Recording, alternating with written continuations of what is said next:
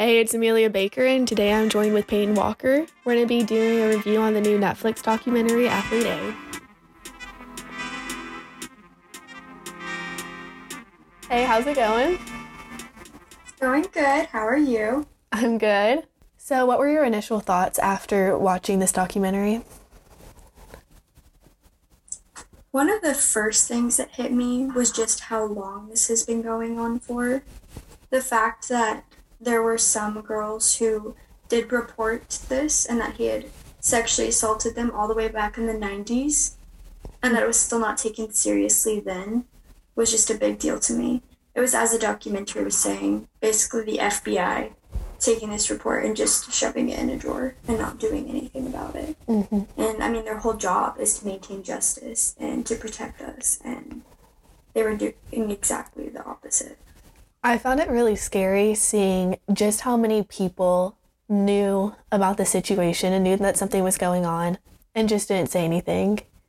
Because it started off with one of the parents saying something to one of the coaches, who then said something to another coach, who was going to say something to so on. And just nobody spoke up and nobody did anything. All the way to the FBI, who, like you said, put it in a drawer, closed it off, and just didn't do anything about it. I found that so scary.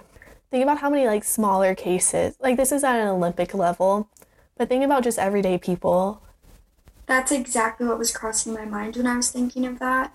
It's if this is at an Olympic level. These are the group of girls that are representing our country. All eyes are on them. They have some of the most attention any individuals have throughout the entire course of a year. And it was not taken seriously. They were not being protected. They were literally put at jeopardy. And the fact, too, one thing that spoke out to me watching the documentary was when they were looking through the email chain between Steve Penny and Larry Nassar and the Carolis, and that he was asking them if he could just have basically an excuse for not being there. And they were tolerating his behavior. They knew what he was doing, and they were aiding him in doing it. So I believe in the documentary, I believe it was the Star that actually interviewed Steve Penny at an earlier time, and when they had done an earlier article, and there had been reports of over 54 coaches and reports made against them of sexual assault. And they asked Steve Penny how this was handled. What happens when there is a report made against a coach? How do you handle this? What is the process?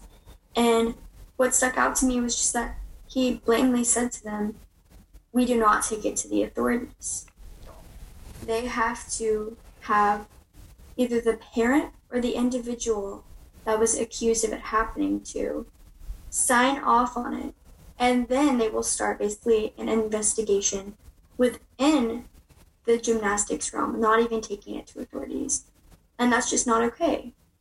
No, that's just a way for them to cover it up. And they didn't want it to be public. And that's very obvious throughout this whole documentary, that they only cared about their image.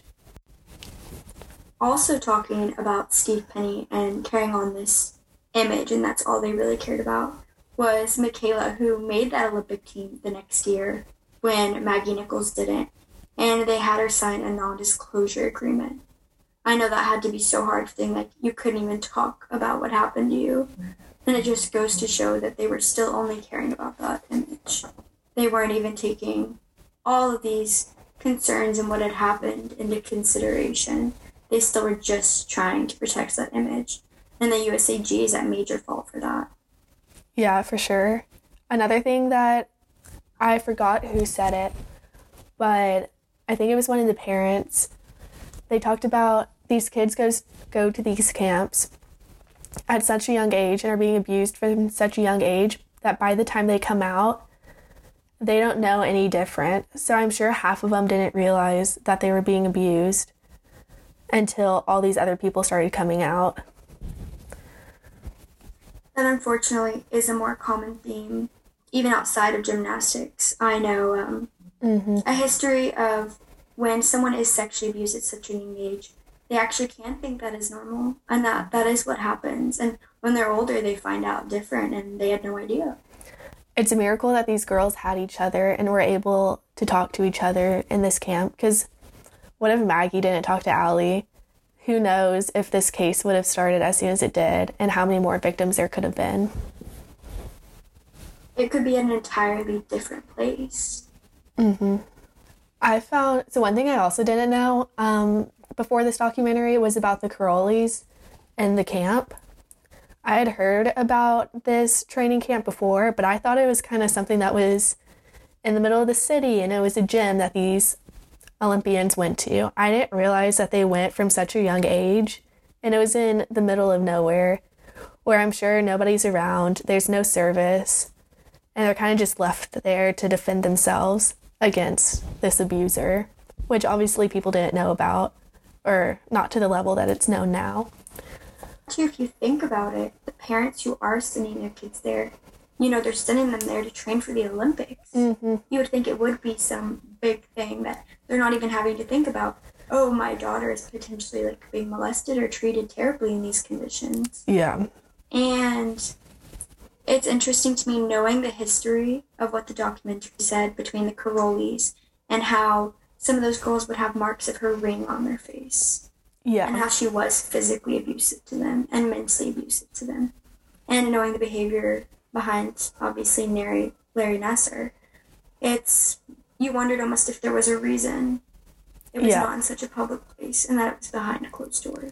In the documentary, it said that Larry Nassar knew that they were very tough coaches, so he would almost bribe the girls. He would give them candy. He'd try to like befriend them and be super nice to them to earn their trust. And then he's the one that ended up abusing them.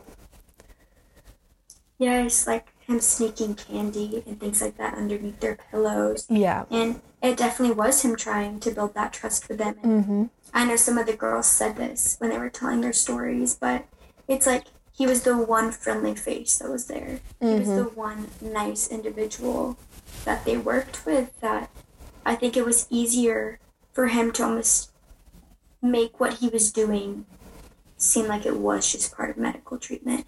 And, you know, they wouldn't think he would do something to harm them.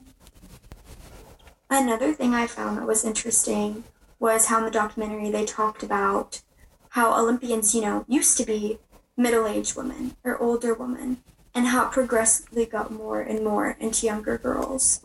And one thing I thought was interesting when they were talking about the Carolis and kind of their origin story, they wanted these girls just to be more, instead of individuals, they were trying to train to be the best gymnasts. They saw them more as things to control, to earn them that status, that wealth, and that fame. And it really just basically was objectifying them, and it was dehumanizing. And they really weren't looking out for their mental health. And then what did you dislike about this documentary when watching it? I thought it was a great documentary overall.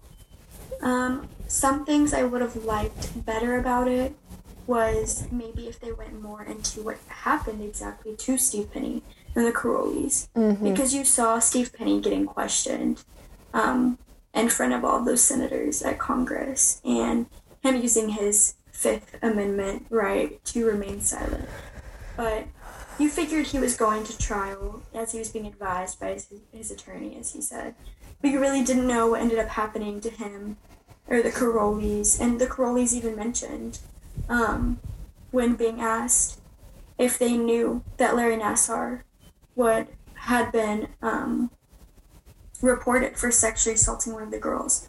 She straight up said yes on that interview, that public interview. And I was like, what happened to them? And I feel like the documentary didn't give us enough of them, really. And then one other thing would be Larry Nassar.